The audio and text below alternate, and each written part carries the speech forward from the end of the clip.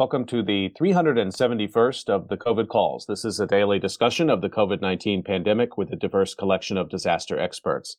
My name is Scott Gabriel Knowles. I'm a historian of disasters at the Korea Advanced Institute of Science and Technology. I'm coming to you live from Daejeon, South Korea. Today, I welcome Elizabeth Elsasser, author of In Case of Emergency, How Technologies Mediate Crisis and Normalize Inequality, which is forthcoming in the spring of next year. Just a reminder, you can usually catch COVID Calls live on weekdays at 6 p.m. Eastern Time. Just go to the COVID Calls YouTube channel to watch. You can hear COVID Calls anytime, recorded as podcasts on Spotify, iTunes, Podbean, or anywhere you get podcasts. You can also keep up with COVID Calls via Twitter using the handle @US of Disaster or @COVID Calls. Please help spread the word and send suggestions for future guests and future topics. And as always, please feel free to suggest yourself as a future guest. As of today, November 3rd, 2021, there are 5,011,786 deaths from COVID-19, according to the Johns Hopkins University Coronavirus Resource Center.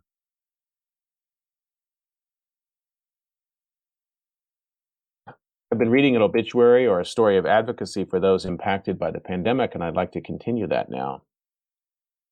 The headline is, "She could really look beyond people's flaws and see their potential." Oconomowoc paraprofessional dies at age 32 from COVID-19. This is written by Evan Frank, appeared in the Milwaukee Journal Sentinel. Even when Kelly Burnett was young, she wanted to help others. When she was in high school or even middle school, my oldest son was diagnosed with autism, said Christina Klein, Burnett's sister. She really took an interest in special needs kids then and went to the University of Wisconsin-Whitewater. From there, she was a therapist at Wisconsin Early Autism Project for a while and moved on to be a paraprofessional. Burnett, who grew up in Mukwonago and moved from Oconomowoc to Heartland in the last couple years, died October 25th of COVID-19, her sister confirmed. Burnett was 32 years old. She worked as a paraprofessional for the past 5 years at Silver Lake Intermediate School in Oconomowoc. Kelly will be deeply missed by her family, our school, and our community, Silver Lake Principal Jill Marr wrote to parents in an October 26 letter. She had such a positive impact on the lives around her. Kelly was a selfless person who was always willing to help others and was so supportive of her family, students, and staff. According to Oconomowoc Area School District's COVID-19 dashboard, as of October 27th, the most recent data available, there are 26 students and 3 staff members throughout the district who currently have COVID-19. The district currently has face-to-face learning 5 days a week. Face coverings are recommended for students, staff, and visitors. On school buses and vans, face coverings are required by federal mandate.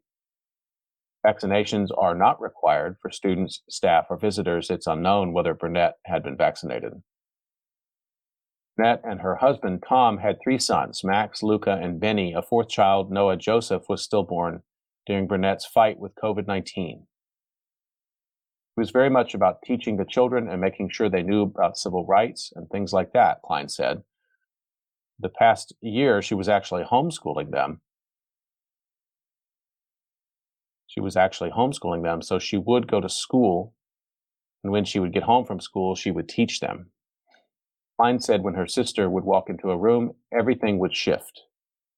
She could really look beyond people's flaws and see their potential, Klein said. She was able to really see these kids who maybe themselves didn't even think they could do that much and see they could do a lot. She inspired them to do that. Also, it was very important to her that kids were aware of other people's differences and cultures. Burnett attended River Glen Christian Church in Waukesha. She was always the person who would find the loneliest kid in the room and go be friends with them, even when she was a little girl, Klein said.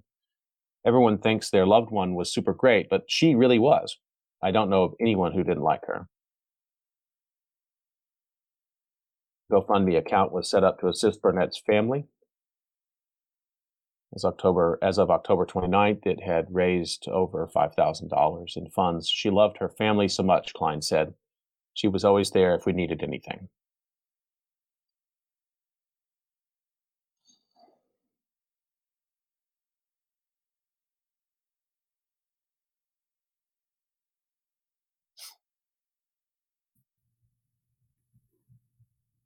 Okay, I'd like to turn to conversation for today, and let me introduce my guest, Elizabeth Elsesser.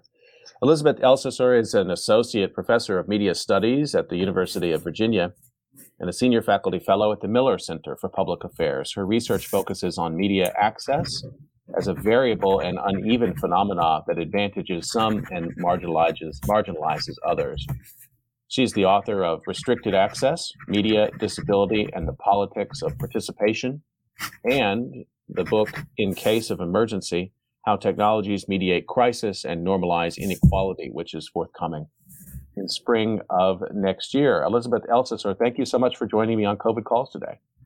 Yes, thank you so much for having me. I've listened to the podcast intermittently over the past 370 episodes, I suppose. So I'm excited to be here and honored to talk about how my work fits into this bigger picture.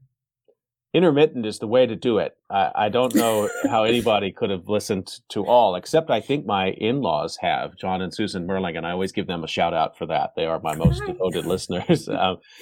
So look, let's start the way I usually do, which is just to find out where you're calling from and what the pandemic situation is there. Yeah, so I am based in Charlottesville, Virginia, and I looked it up this morning. It looks like we have a 7-day average of about 1,300 cases per day in the state of Virginia, which is down from a peak in September when Delta was higher. Just about 75% of adults in Virginia are vaccinated, and we are in the midst of a flurry of scheduling for children 5 to 11, which is also where my children are. So we are seeing those scheduled in the next week and a half to get started. So all in all, as COVID goes, Virginia has been not the worst place to be. We've had at UVA mask mandates, now vaccine mandates for students, for faculty, for staff. Which means that while obviously we still have cases and our hospital still serves a larger Central Virginia region, in Charlottesville, it is beginning to feel more normal, but also feel like a new normal in which we become used to certain measures of distancing, masking, as part of our everyday. How did that play out on the campus? Was there much discussion, argument, anger at all, or did things move pretty seamlessly into that sort of new mode of living and learning? I think there were some bumps in the road. Certainly there were a few crackdowns early on where students were not masking, or there were large gatherings in 2020 when there shouldn't have been large gatherings. And by and large, I would say that people acclimated to some degree. And that going back to in-person classes this fall, the vaccine mandate was very welcomed by most students. Mm-hmm. The mask mandate has been harder for them to agree with, right? They feel like they've already been vaccinated. They've already taken some sorts of steps. But there's been a real effort to sort of protect the students and the community through continued masking. I think that's going to be, there are different kinds of public health messages there, and it's hard. I mean, you get the vaccine and you forget about it and you move on with your life. The masking helps prevent the breakthrough infections. I had a conversation yesterday with 2 advocates for long COVID research and policy, and you don't want to get it. I mean, we've talked about it like you will die or not die. And that's not the right choice. I think it's you don't want to have it. And describing what they've been through was just really terrifying. Mm-hmm.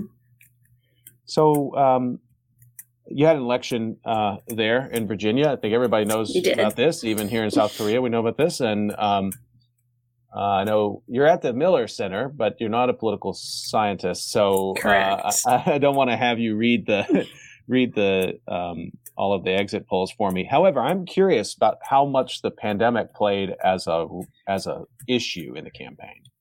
To my knowledge, the pandemic was not a focus in either Youngkin or McAuliffe's campaign. What we did see was, I think Youngkin's campaign emphasized the sort of evils of critical race theory, but they tied it to very real frustrations that people had with online school over the past year, right? They tied this idea of parents being concerned about the children's education, which is a reasonable thing. My children were in online school, to critical race theory and to a broader sort of re-entrenchment of whiteness in the state after what's been a really eventful year of taking down the statues, of the case against the organizers of the Unite the Right rally currently moving through the courts. We have had some real shifts in Virginia in the past couple of years, and I think some backlash to that is expected.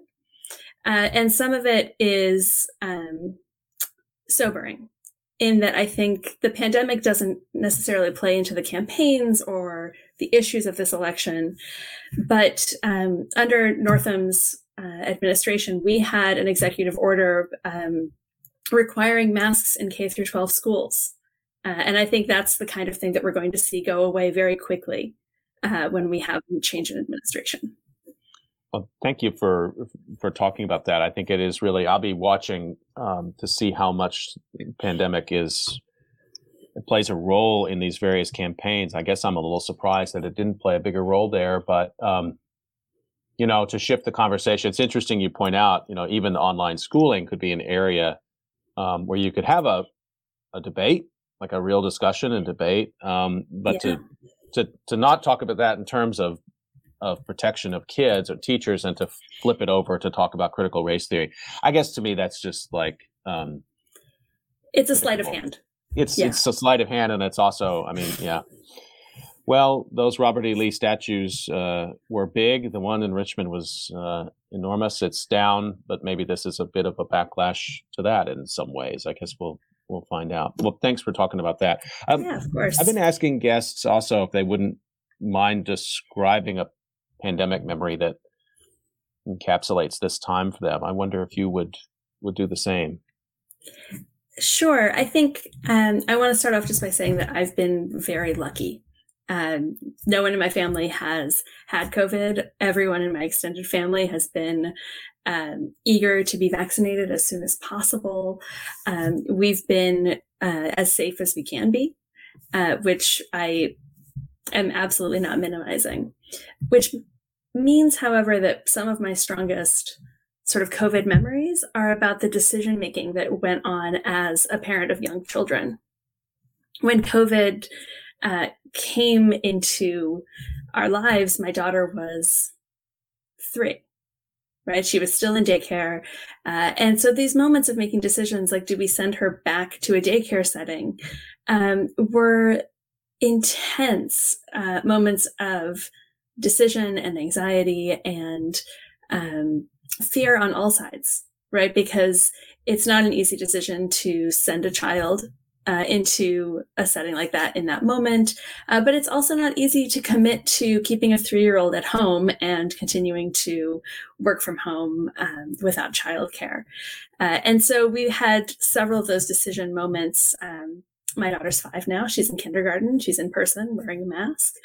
And these things shift. But I think that experience, that sense of, as a parent, like taking protective action, was really intense in a way that I actually hadn't experienced prior to COVID.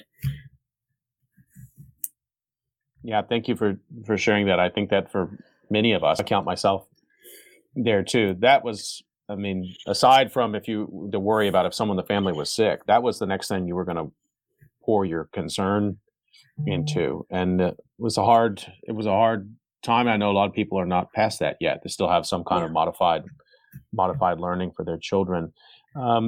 So let's talk a bit about your research. And I'd like to start, if we could, by talking about your first book, which appeared with NYU Press, Restricted Access: Media, Disability, and the Politics of Participation.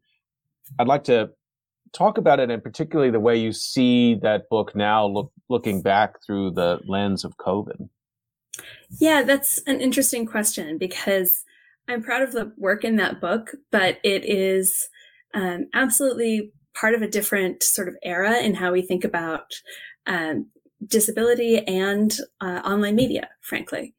And I think that has to do with the framing of the book itself, which is that I was interested in how claims about how the internet fosters participation and makes things more accessible did and did not play out in disability communities. And so that book offers archival work and ethnographic work to try to understand what digital accessibility looks like and why it looks that way, why we have the sort of guidelines that we have, what kind of workarounds disabled people have put into place, and so on. And so I think a lot of the things that we've come to understand better through COVID were already evident in some ways in that book. Because that book chronicles a situation in which, for many disabled people, online access was partial at best. This was written even before things like the Target and Domino's lawsuits that extend digital access to commercial spaces. Disability inclusion wasn't taken seriously by a lot of institutions. Accessible event planning was not something on many people's radar. And yet at the same time, we already had disability communities using online tools in innovative and productive ways to socialize, to innovate, and to support one another. All of these are things that we see sort of in the COVID era when this becomes something that, quote unquote, everyone has to deal with. Zoom cocktail hours and remote learning and all of these things are things that disabled people have done or asked for decades. And COVID revealed that these things were possible with sufficient will, which in some ways becomes a sad coda to that book, right? The things that were not possible as of 2016 were not, technically impossible. They were a matter of choices and decisions that were being made. So it must have been quite something as the pandemic was unfolding, because you had these connections made through research, I suppose, in disability activist communities and people who'd been advocating for various kinds of accommodation. And so then all of a sudden the whole world, the world that has the ability to, shifts over into Zoom. Mm-hmm. And this has been described to me by others. So like, oh, you all caught up to what we've been living with, right? So what was that like? What kind of conversations were you having in March of 2020? So I think one thing that was really poignant for me in March in particular was that I was in the middle of teaching a disability and media course, which I had already designed around the idea that students might not always be able to be present and might take longer to complete certain assignments and might need multiple means of accessing materials. And so our movement online was oddly smooth. The classroom component was only ever part of what we were doing. And to see that in contrast to the scramble that a lot of my colleagues were put through to try to figure out how to reinvent their courses because they had never given these things serious consideration was a real, I can't find the word I want, but it was a real sort of justification of the work I'd already done. Like, okay, this was the right thing to do. And certainly access increased in those moments. But I just want to point out too that it was always, even then, partial. Zoom captions were a premier tier feature for about almost a year before they became rolled out more broadly. And you still have to ask the host of a meeting to turn them on. So for someone who needs captions, right, there's still a moment of negotiation. Access is still something that has to be discussed and fought for in these spaces.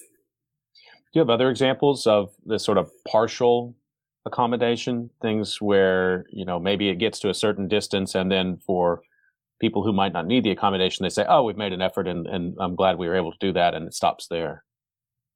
Yeah, I think actually accommodations around attendance in a university setting are something where we see that partial structure happen a lot.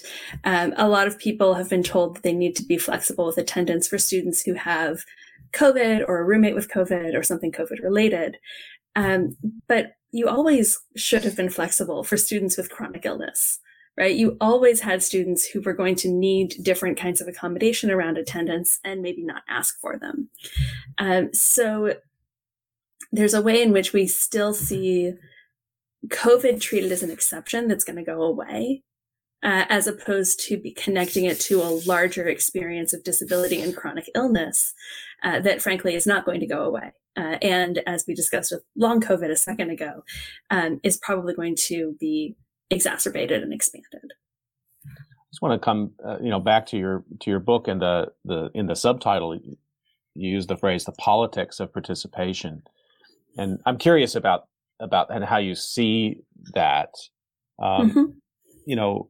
Bringing it maybe not into sort of like two-party politics or at that level, although that's interesting too. What are the politics of participation? What are the vested interests against participation, and who's having the most success in moving the needle in terms of bringing public awareness that this is a political issue, it doesn't move on its own, and framing it in such a way that the public can get their mind around it and actually get behind accommodation as a principle? Yeah, I think that's a really interesting question, because when I think about the politics of participation, I'm thinking about it in a context that feels distant now, and in which we thought that online participation was a self-evident good. And I don't think we think that anymore, right? I don't think we need to push back on that in exactly the same way. But I do think that part of what I was attempting to demonstrate is that participation is not the same for everyone, that participation looks different, and that the kinds of participation that we value have political implications for the kinds of voices that are heard and experiences that are normalized.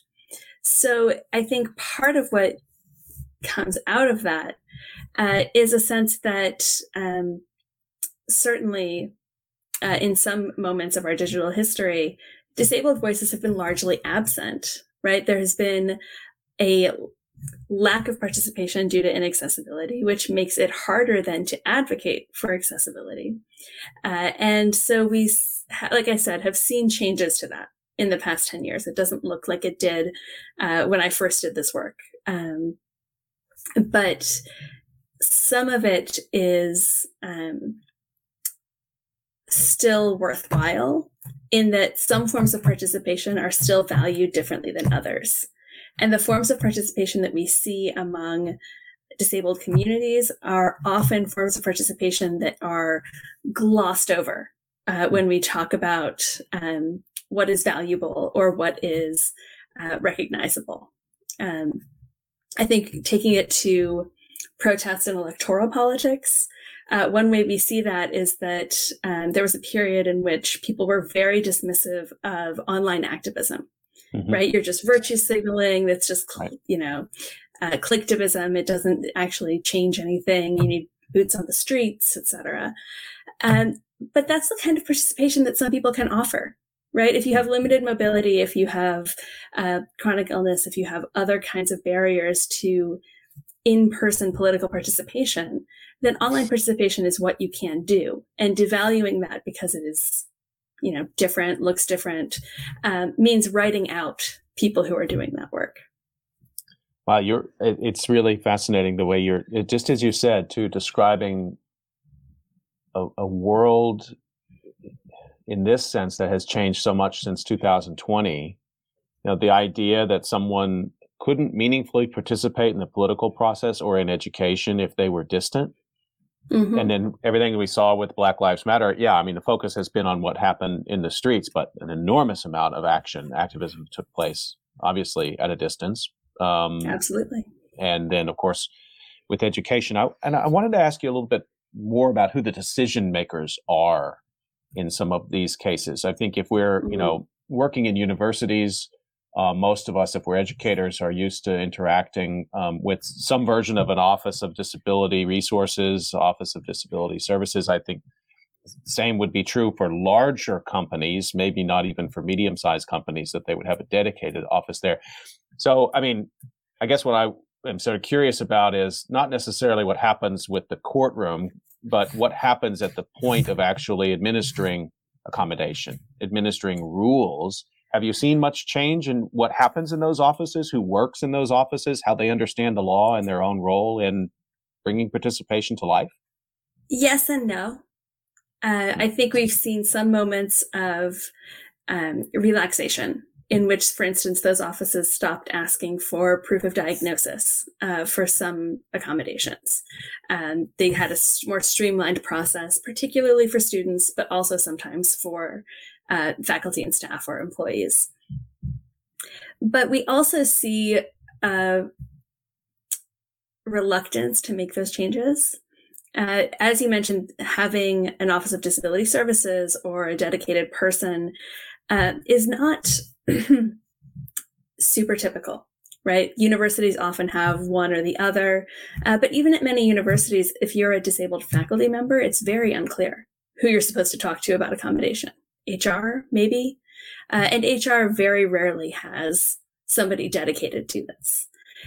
So one thing to sort of think about this moving forward, there's a document put out called Beyond High Risk by a group called the Accessible Campus Action Alliance that tries to lay out the kinds of changes that are necessary to learn from COVID and make the changes that would make universities continue to be accessible. One thing in there that I think is particularly important is talking about funding and hiring. A lot of the times we treat accessibility for disability as if it is unskilled labor. When faculty members are asked to record their own lectures and nobody checks to see if they captioned them and nobody checks to see if the PDFs are accessible, and there's no staff member who can tell you how to make your PDFs accessible if you need to, you have a whole mountain of work that's being put on people who don't know how to do it and don't necessarily know why they need to. You have disabled students who are often being asked to do this work for themselves because maybe their professors don't know how. So tell your professor how to make your course accessible. In that shift to remote access, what I would have liked to see is the hiring of people who actually know something about disability accommodation and specifically digital media accessibility. And that rarely happens. And so that, I think, is one of those signs that the expansion of access was always envisioned as temporary. There was no investment in it at the level of funding and hiring. There was always a sense that we can do this for a little while and then pull back to a more reasonable normal. Is that what you're seeing right now in terms of the Zoom transition in higher ed? And I assume by extension, any companies that have gone online since the beginning of the pandemic, that it was treated as sort of a all hands on deck to make this happen administratively, and then those offices are not going to grow post-pandemic? I think that's what I'm seeing, is that those offices are not going to grow, and that accommodation is increasingly being denied. There have been several instances of faculty members who are immunocompromised asking not to return to the classroom as a matter of ADA accommodations, and being told that that's an unreasonable accommodation because it fundamentally changes the nature of the service. Well, we all fundamentally changed in that way for a year, right? We've seen that we can do online education, but we're also seeing a real reluctance to treat that as a viable accommodation moving forward. This is something I think we're going to need a lot more research and attention to, because I know, throughout last year, disability activists, at least the ones I talked to, there was hope, kind of measured hope, that this moment was a moment of sort of broad education, that yes, you can actually participate fully. It's just different. It takes some learning, but at a distance, and that also this accommodation is, it shouldn't be stigmatizing. It is what it is. It's an accommodation to allow people to do the things that they need to do: work, live, and go to school. But I was worried about that in this sense that to advancing fundamentally, if you're thinking about advancing civil rights, the idea was that the great majority of people would become aware of it and say, oh yeah, that's a civil right that everybody should have. And I don't know if that discourse really ever took place in that way. Mhm. I think it Yeah. sort of broke down into, oh, we should get back or we shouldn't get back. But the deeper questions about what does it mean to not be in person and what that might mean for everybody, I didn't hear that discourse the way I wanted to hear it. I guess maybe you were listening more closely than I was. No, I didn't hear it either. There was very much, if we look at specifically sort of the return to normalcy of the past couple of months, there's very much an address of non-disabled people.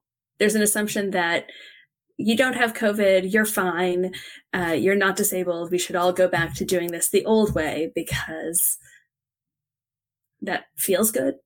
There's a sense that a lot of people are being left out of this return to normalcy, and we're resisting learning from the past year.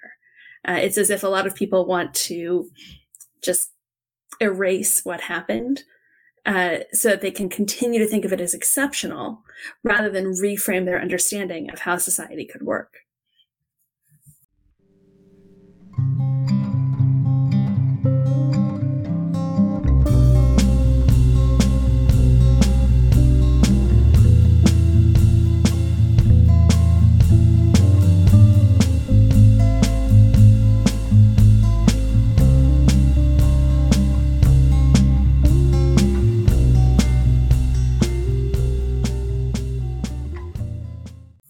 Just want to remind everyone that you're listening to COVID Calls, and I'm talking to Elizabeth Elsesser today about media and disability and technology. Just another question that I was thinking of since my discussion yesterday with Terry Akintunwa and Lisa McCorkle about long COVID. And Lisa McCorkle used this phrase that there's an enormous wave of disabled people out there now because of long COVID. And the question that I have from that is, so now I'm thinking about public authorities and government. You know, how well do you think government has done or can do at all levels to take that on board in terms of modifying public services to meet what is going to be a new disability community that's come out of COVID-19? So I think that's a really interesting question because I have to say today I haven't seen much evidence of public entities thinking of this wave in quite those terms.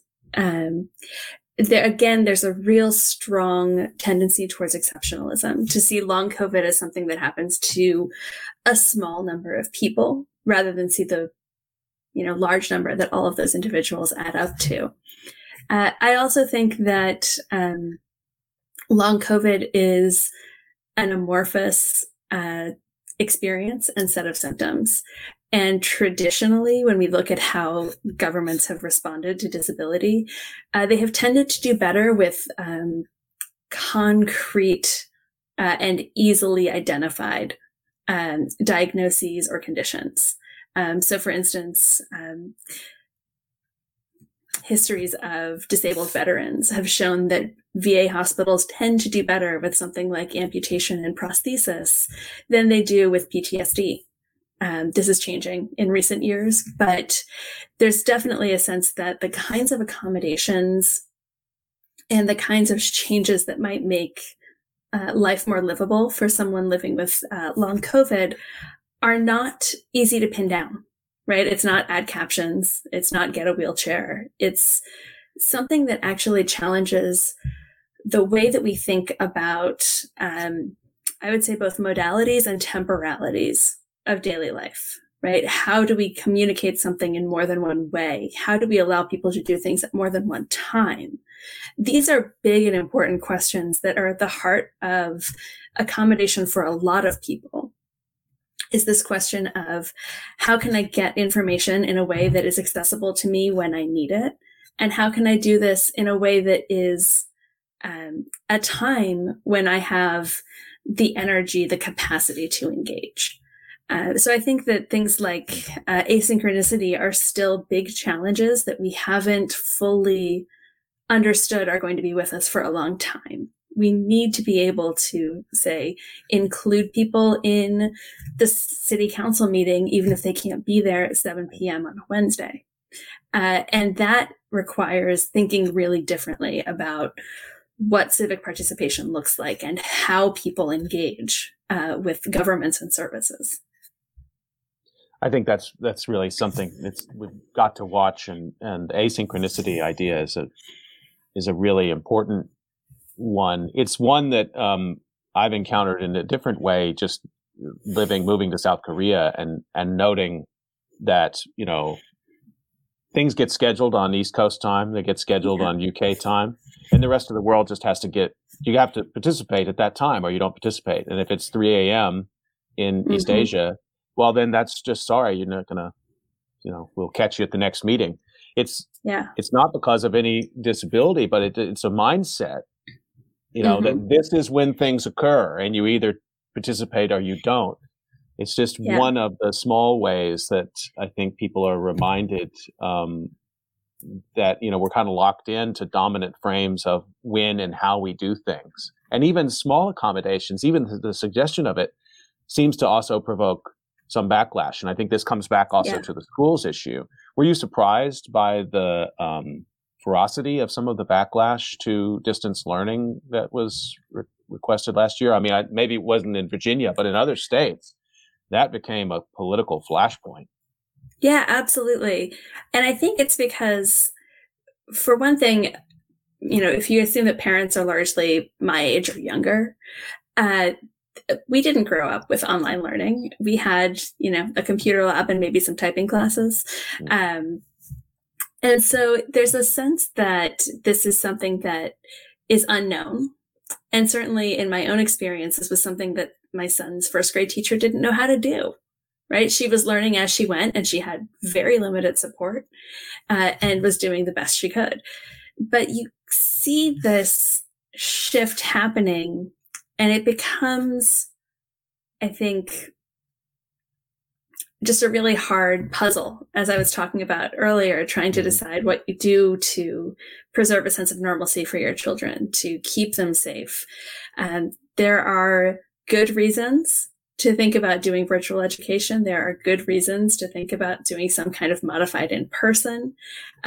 Parents who are working were dealing with constant childcare issues because that's not how our workday is set up, to have our children going to first grade beside us.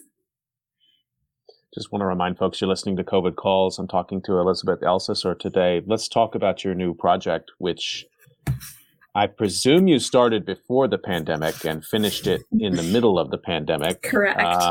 We have not yet gotten too far into it that people started and completed projects in the pandemic. But I know people are excited about this book. It's coming out next year, In Case of Emergency, How Technologies Mediate Crisis and Normalize Inequality. Why did you write this book? So, as you said, I started this before COVID, in part because, one book can't do everything. And one of the things that I left out of the first project was how disability access is treated very differently in emergency contexts than it is in entertainment or even informational contexts. So, for instance, we rarely see sign language interpreters except during evacuation public announcements, right? We have to have live access in those moments, whereas we are not used to seeing that kind of accessibility foregrounded in, a regular night of watching television. So thinking about that to begin with, I started thinking about all of the different ways in which emergency media systems operate differently than commercial and public and online media systems. And one thing that I wanted to really emphasize in this book is that we can think about emergency media in terms of who has access. But that only gets us so far. Calling for more access or expanding access to emergency services keeps us within a sort of liberal frame of gaining access to the world as it is. And I wanted to push a little bit past that to see how emergency media are actually involved in how we understand the very definition of what is an emergency. And that if we want to think about emergency differently, then we're going to have to also think about mediating it differently, understanding different kinds of circumstances as emergencies, and offering different kinds of resources and channels for people to communicate when they are experiencing emergency. So this is obviously people who study disaster and risk communication are just like, okay, this is, and you published a really nice, I think, overview of the book in GCN.com in June of this year. I'm just going to read a couple of sentences from it because I think it's, these are things people can relate to. You said, it opens, you say, on a spring day in 2020, residents of El Paso, Texas saw their phones light up with a text message: avoid parks and family gatherings this Easter. Stay home, stay safe, do it for your loved ones. This message, sent via the Federal Wireless Emergency Alert System, was one of many designed to deliver COVID-19 related guidance directly to people's cell phones.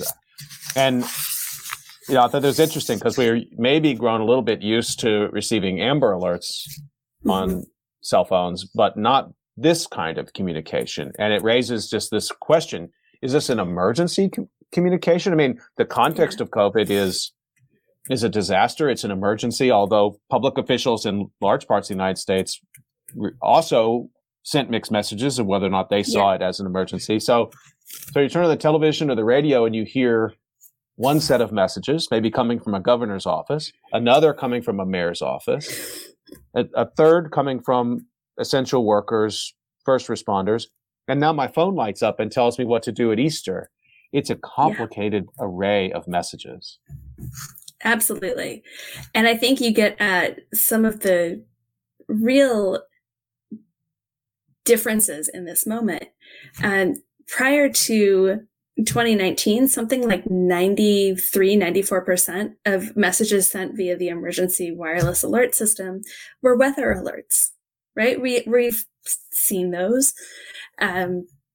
To suddenly use the system for something different introduces a lot of questions about what people's expectations are and whether you are communicating in a way that is accepted and understood. A lot of agencies didn't bother identifying themselves in their first COVID emergency alert messages, which really undermines people's sort of understanding and trust about what's happening, right? This message is on my phone. I don't really understand who sent it. I don't really understand if I should trust them. And then when we get into messages that conflict or overlap, it becomes even harder to understand how to parse this information. I think one of the things that is really interesting in this case too is that sending an emergency alert, which comes through any number of alerting authorities, is intended to produce some sort of change in how we feel and how we behave, right? We're supposed to receive an alert of an emergency and act differently than we would if it were not an emergency. But that isn't always what happens. People can still receive these communications and make choices to ignore them, delete them, and most notably opt out of receiving future emergency alerts. So this is, there's so many angles to this. The one I wanted to ask you about is about repetition and what the data shows, what the research shows about repetition. This is something that people who have the responsibility of giving evacuation orders, or people in emergency management offices who have to, if a storm is approaching. I mean, they really wrestle with this because they know if they give an order and then the storm doesn't come, then people look back at that and then they assess whether or not they should have paid attention to those orders. And some people say, that's fine, I'll follow that even if it didn't work out. But there are many others who apparently the trust level goes down. So now we're bringing that into media, that goes, beyond what you hear on the news. It's actually arriving directly to me. What does the data show in terms of people's reaction to repetition? So that's an interesting question. I don't know that I have an answer about repetition per se, but I can say that one of the pervasive fears in FEMA and emergency management is about over alerting. That if we use the alert system too often, people will become inured to it. They'll turn it off. It will be like your neighbor's car alarm that goes off every weekend and you don't ever check to see if their car is okay. And so this fear of over alerting, I think in some ways leads to a decreased familiarity with the system. If we think back, if those of us who are old enough remember the tests of the emergency broadcast system, right? The sense that we knew what a test sounded like, and thus we knew what would happen if an alert came. Wireless alerts have largely moved forward without that testing, and certainly without a broader attempt to raise public awareness of what an emergency alert will look like and what you're expected to do with it. These questions of trust and repetition come into play in part because people are looking for other external signs about how to behave. So there are a few fascinating articles about campus alerting and how college students react to getting alerts. And the first thing they do is look at each other, right? We all got this alert. What are you going to do about it? What are we going to do about it together? What am I going to do about it? Because they don't have a sense of what action is expected in that moment. Let's talk for a moment about the emergency alert that went out in Hawaii. I believe this was 2018. Is that right? People got or 2017? I think it was earlier, 2016, 2017. People got an alert that told them that missiles were headed towards Hawaii. This happened. I was just teaching. It was the beginning of a semester, and I was teaching a disaster studies class actually at Drexel University, and this was a really fascinating moment because just to your point just now, I asked the students in the class, well, what would you do if you had received this message? And it broke down sort of one third. One third said they would call their family members or something. They would turn to somebody outside of the classroom, but in their social network for instruction. Another third said that they would look around in the classroom or to me for guidance and instruction. And the other third said that they would just, do whatever they were told to in that moment. So what happened in Hawaii and what did we learn from that in terms of the emergency alert system? Well, I think in Hawaii, we saw all of these reactions. There were definitely people who took it very seriously and sought cover. There were also people who took it seriously and said, I'm going to the beach. If I'm going to, these are my last moments, I'm going somewhere I want to be. Simultaneously, I've heard from residents of Hawaii that they were well aware of other emergency media in this area, sirens in particular, that would be activated in case of an actual missile threat. So when they get the text message and don't hear the sirens, they know something's wrong, right? So you have all kinds of different reactions depending on what people's knowledge of that location is and what their expectations or sort of personal orientations might be to this disaster.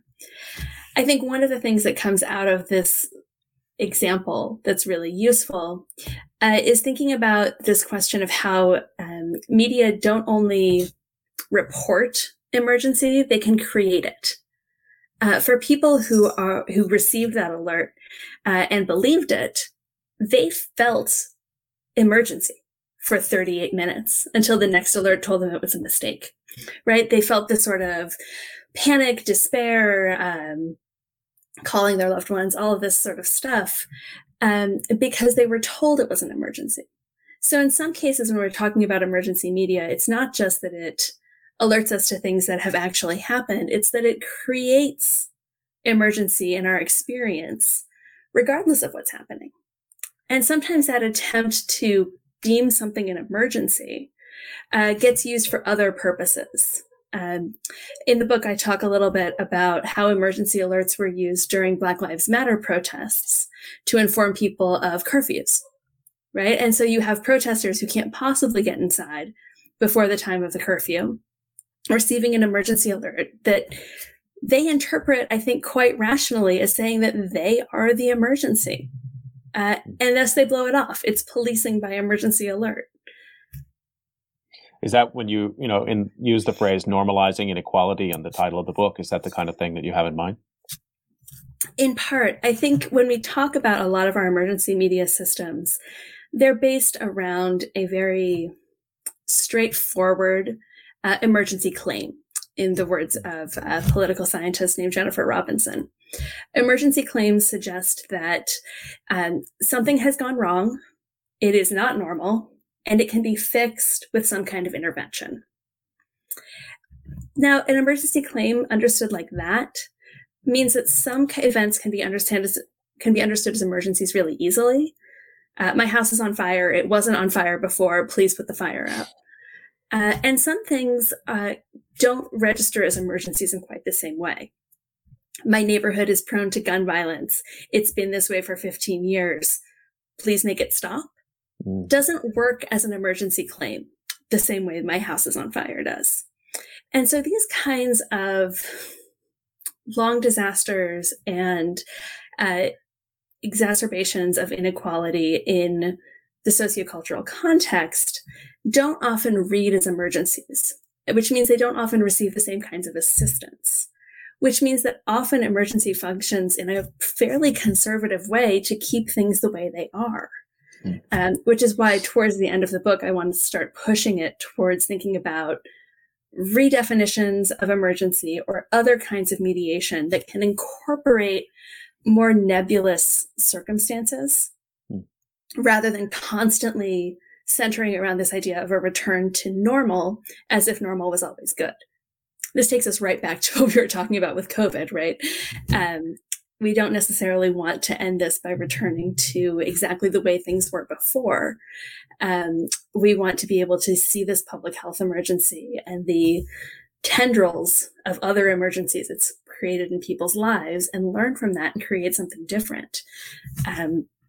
So yeah, thinking about emergency response beyond a return to normalcy is a huge part of thinking about how emergency can become less invested in hierarchies and inequalities.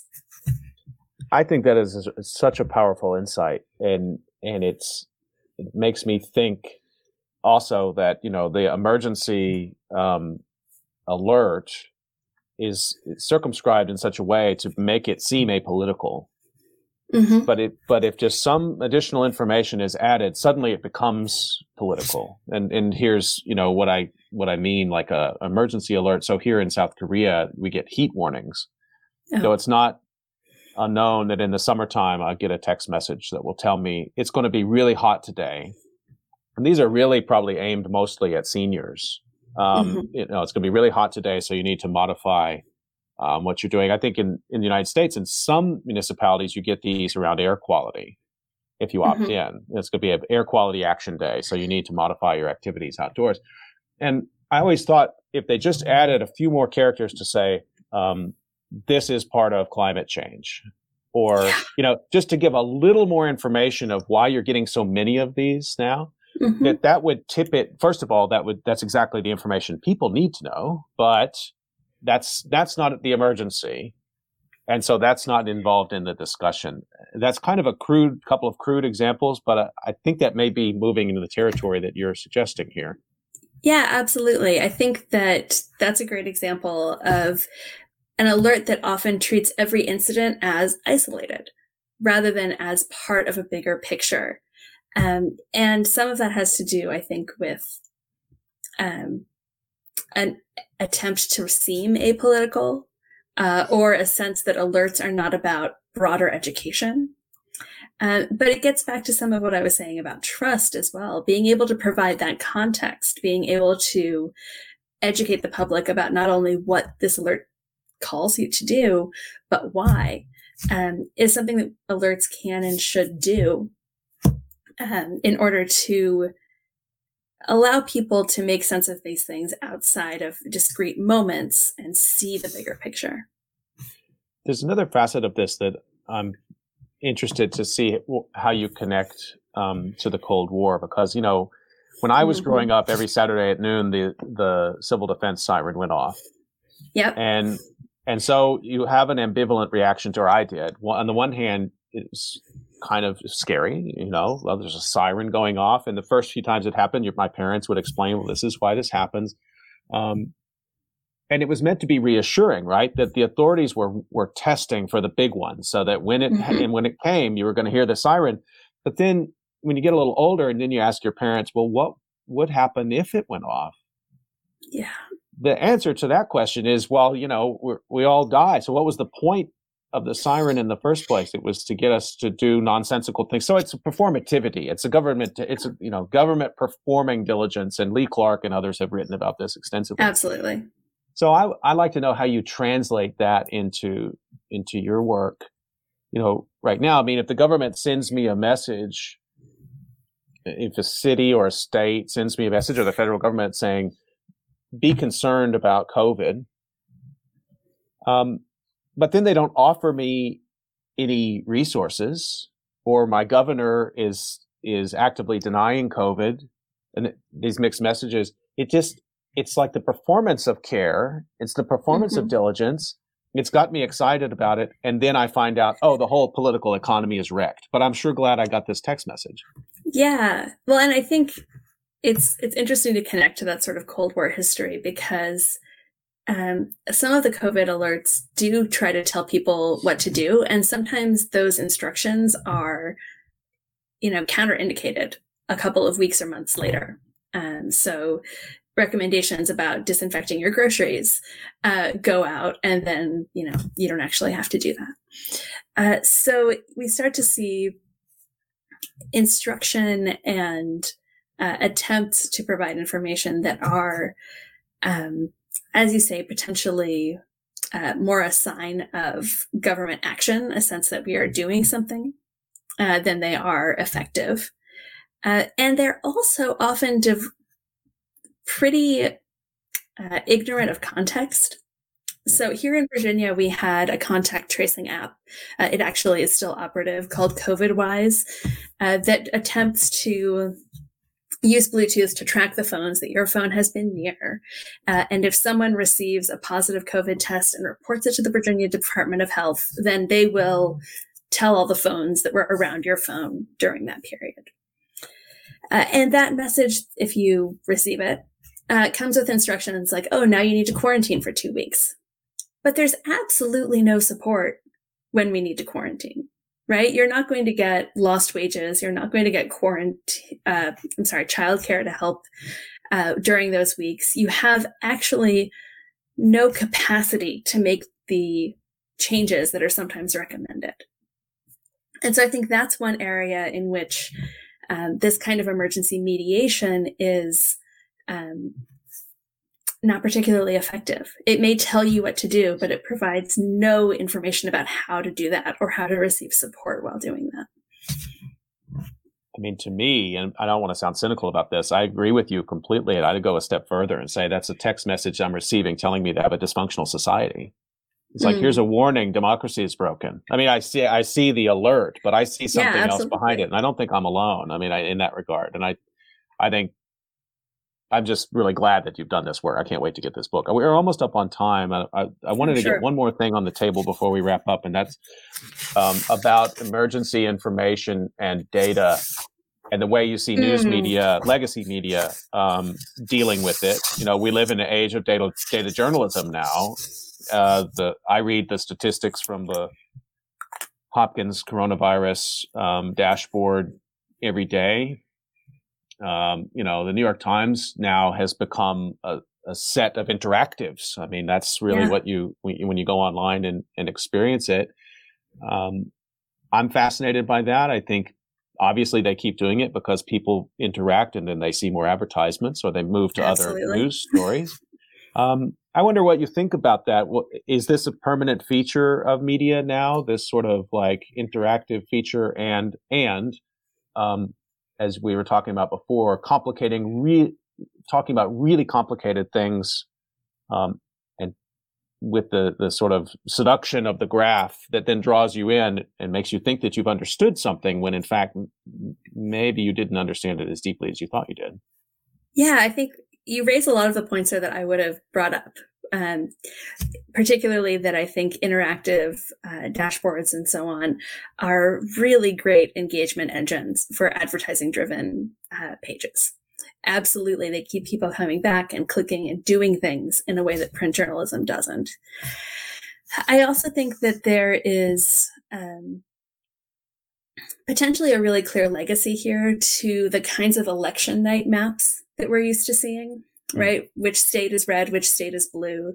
The kinds of color coding that we see on COVID maps, usually, but not always, moving from a sort of yellow to maroon, allowing us to interpret some things as better and some things as worse, are similarly simplistic. And you can engage in similar kinds of map critique about what it means when a very populous state is a certain color versus what it means when all of Montana is that color.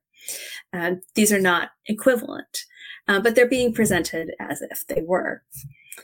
We also see these maps making choices about what kinds of data to include and not include that are really interesting.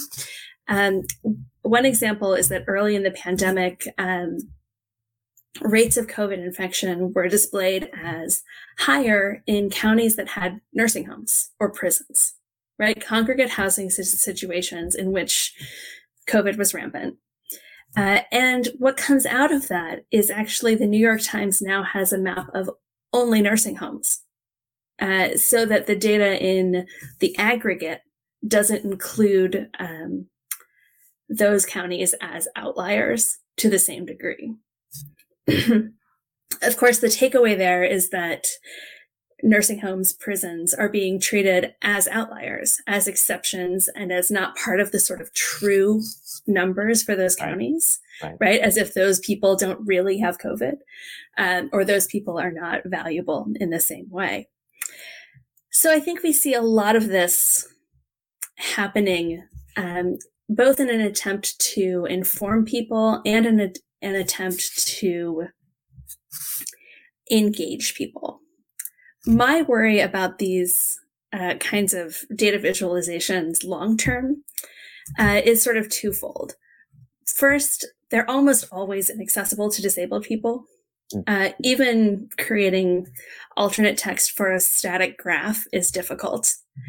Creating an accessible version of an interactive map that changes as you sort of mouse over it is extremely difficult, and frankly, most sites don't even try.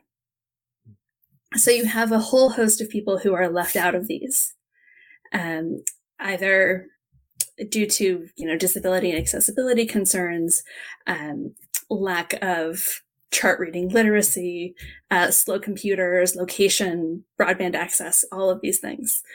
But also, these are things that sort of trouble me, as I wouldn't call myself a historian, but I do historical work enough that I think about, if we did research into the 1918 flu, we can look at newspaper articles. In 50 years, looking at the Johns Hopkins map, I don't know what's going to be there, right? Digital artifacts are notoriously hard to preserve, hard to run on future systems. The database that powers those systems might still exist, but will it be accessible? There are real questions about how this mediation of information can or will persist in the future, or how much of it we're just going to lose, as soon as next year. So just wrapping up real quick, next project? Haven't decided. Take a rest. The book's not even out yet. Sorry, I don't mean to pressure you. The book's not even out yet. I'm tying up loose ends. I have bits and pieces on baby monitors and old phone trees where I call you and you call two people and they call two people, that I still want to put together in some format.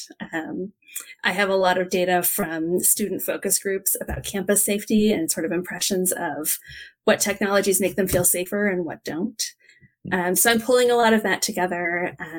I'm also really coming to focus a lot on this access work that I talked about in terms of education contexts, but the work of making something accessible, the work of increasing access in various spaces is often left out of the stories we tell about media industries or educational contexts, or IT for that matter. So these are sort of marginalized workers, and so I'm interested in exploring that expertise moving forward. Okay, well, we want to read all of it, so keep it coming. And just a reminder that the new book is In Case of Emergency, How Technologies Mediate Crisis and Normalize Inequality, and we'll be looking for that early next year. I want to remind everybody that you've been listening to COVID Calls, and you can usually catch COVID Calls at 6 p.m.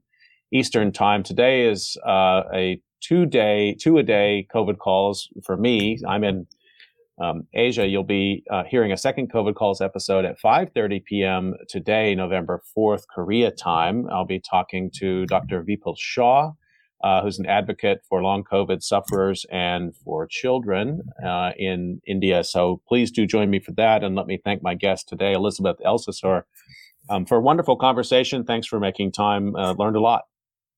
Yeah, thank you so much. Stay healthy, everybody. We'll see you next time on COVID Calls.